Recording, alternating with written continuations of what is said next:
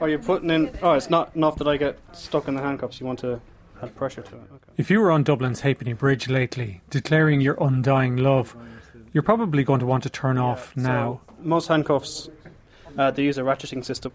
So you put a very thin piece of metal over the ratchet mechanism. This is Sean, and we're at the Dublin Lockpicking Club. It's a group for people who like picking open difficult locks, like padlocks or handcuffs. Sean is doing a demonstration. He's locked a pair of handcuffs onto himself, and it's taking a while to get them off.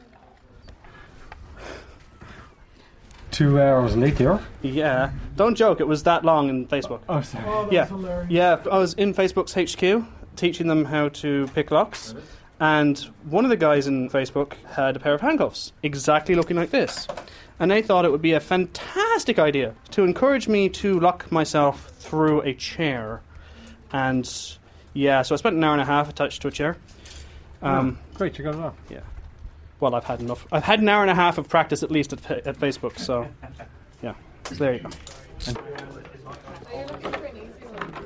The lockpickers gather around a table full of locks, and everyone chooses one and starts working away on opening it. This is kind of a tough lock. So many questions. Is it illegal? Are they criminals? But first, why do so many of the locks have names and initials on them? The locks you have in front of you were acquired from the Halfpenny Bridge. They fell off. They fell off conveniently into our hands. These are lovers' padlocks that were attached to the Halfpenny Bridge by couples who then threw the keys into the Liffey. They're a demonstration that their love has locked them together forever. Yeah. Look at this. It's got A heart M on it. It's like you've unlocked their love. What's that got on it? Slava and Janusz. Oh, they've been together since 1983. That's so sad. All these people thought that their love was locked to the Halfpenny Bridge, and now you've gone and... Yeah, well, it would have only lasted a month anyway, because the Dublin City Council come around and remove them every month. So the lockpickers got to the Halfpenny Bridge before the council did and gathered a supply of padlocks to practice on. In some cases, it wasn't that hard to get the lock off the bridge. There are some people who have locked it to the spike on the top of... There's nothing stopping it, so people have come past, picked it up. That's a kind of a commitment problem, isn't it? Sebastian Himes and Keita Pellworminsel. Yeah. Your love has found its way to... Who else have we got here? Taylor and Nicholas. Well, that could have been lovely, that relationship, and now this is... Yeah, destroyed. This is destroyed. What have we got here? Andre and Pedro. That cost about €1, that lock. So probably, yeah. I'd say that was a one-night stand. What do you reckon? That's a half an hour in a hotel, not even a one-night stand. I got one open. The table that the lockpickers are sitting around is in a room about 15 feet by 9. There are 16 people in the room this evening, some regulars and some newcomers. See here, this is cut open. You have all the little springs in there. The regulars are showing the newcomers how to pick and unlock simple padlocks using thin pieces of metal. The pins are pushed down into the right position. How are you getting on? Not well. Did you get any of the pins up? No, I don't think so. I've been at this for a good 10 minutes. So. Why did you decide to come along? I guess it's a useful skill to know if you get locked out of your house, you know. To pick a lock, you put 2 thin pieces of metal into the part of the lock where the key goes. It's just a pick. So all you're doing is putting a little tension that you would as if you were turning the key, and then the other one is used to push down the little pins. How are you getting on? Not well. They just keep popping back up, so... If you had a chance of getting into somebody's house, whose house would you try and get into? I don't know. Probably my own. I'd get locked out a lot. Do you? Yeah. Just forget my keys. Luckily, there's a way in through the window. Don't. Start at the back, and you pull out. You will eventually hit all the pins, and then it acts like a key. Okay. So the criminals use these. Criminals do not do this. Bike thieves, do they not do this? No. 2 seconds with a bolt cutters is much easier than trying to pick it. Why would you spend weeks learning how to pick a lock and buying the tools and coming to a public meeting like this to learn how to do it? What we'll do is we'll go through some of the tools first.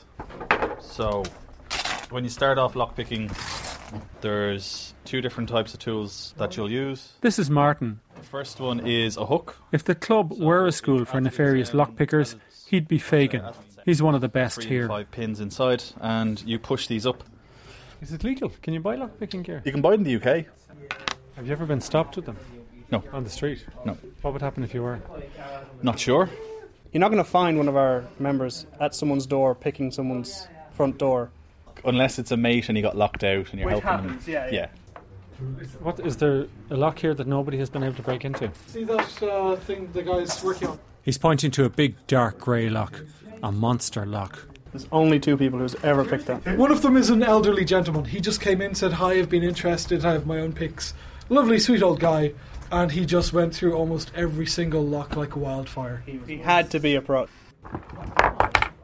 No, I found this lock, and so it's kind of stuck on the chain. But the monster lock may have a challenger, because Mick has arrived with a big rusty lock attached to an equally rusty chain. So the whole idea is to try and remove the lock, obviously, it's going to free up the chain. Is WD-40 not cheating?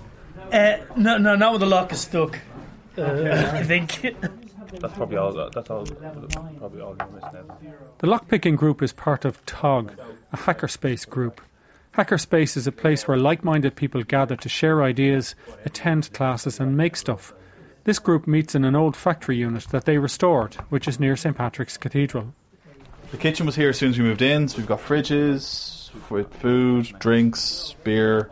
There's 30 plus members and we all pay membership every month, and that goes to rent, electricity. Every second Tuesday in the hackerspace, it's the lockpickers, and every other Tuesday, it's the crafters. Mostly girls, admittedly, but we do have a lot of fellas. So I teach crochet classes in the hackerspace every once in a while, and I've had as many fellas sign up to crochet classes. This is Triana. We have all sorts of crafters turn up. We have people who are interested in knitting, crochet, cross-stitch, e-textiles, which are quite interesting, where you take a piece of fabric and you can embed LEDs in it and control them with conductive thread. Oh. That looks like an old-fashioned knitting machine. It is an old-fashioned knitting machine. We're hoping to bring it into the 21st century. Technically, this is an Empasal Knitmaster. We're going to connect it to a computer first. Then the internet is a kind of longer-term goal. But it's quite soothing. See the way you can push the centre of the lock. Back inside around the lockpicker's table, Mick is not being soothed. He's still struggling with the rusty lock and chain. It just barely catches the little pins as they go up. And then what you're trying to do then is trying to... Mick worked for several years in France. God, I did the stereotypical thing. I worked at an Irish bar. And, if I was Chinese, I would have worked at a restaurant. And then he came home and worked in IT. Even though the money's not great, at least you're in the right sector, I mean, it's going to... When somebody looks at your CV again, at least they'll see that you are working in IT. Most of the people here work in IT. They do programming or IT security, protecting systems from hackers. Lockpicking has long been a kind of a side activity to computer hacking. People at conferences would have logs and pits, and that's how I became aware of lockpicking, and that's why I decided to try it. Everybody else is there with laptops and somebody comes along with a lock and a pick? At security conferences, yeah, pretty much. There's a similarity in the fact you're using a system against itself. Like they're using the functionality that's already available to them to circumvent the defences. And similarly here, you're using the design of the lock to manipulate the pins manually yourself rather than actually having the key. Why don't you get bored? Once you've done one or two, why don't you get bored? Personally, I like to stay very focused on something very specific, especially if it involves my hands. It is kind of relaxing. Just small tasks that kind of require you to focus a little, so you can't think about much else. So it kind of distracts you from other things. And then every now and again you get this kind of success and the thing pops open. Feel good. You get this little jolt of energy and that little thrill when you see the lock pop up. It's so rewarding. I don't necessarily have the patience to do it, but I kind of stay for the social aspect. Like, as you can see, there's a room full of people talking, so it's kind of like a lock-picking circle. How's that going? Not very well. Mick is not getting to do much chatting in the circle. I don't have much success with this one. His rusty lock needs too much concentration. It's not giving up its secrets. And it hasn't been open in years. So. After about an hour and a half, the newcomers have all finished with their lockpicking for the night. How did you guys get on? Good, I think. So how many locks did you open? I don't know, 5 maybe. 5, 6 in fact. Oh, it's cool. Yeah, it was Have you done it now, or will you come back? We might come back. Come back, yeah? 3 weeks. Cool. So you're feeling for all the pins. Yeah, I'm trying to understand what's going on inside the lock. Finally, Martin, the Fagin of lockpicking, decides to have a go at Mick's stubborn, rusty lock. And after a while of practicing lockpicking, you kind of get a touch, like you get a certain feel for what's happening inside the lock when you are holding the tension wrench.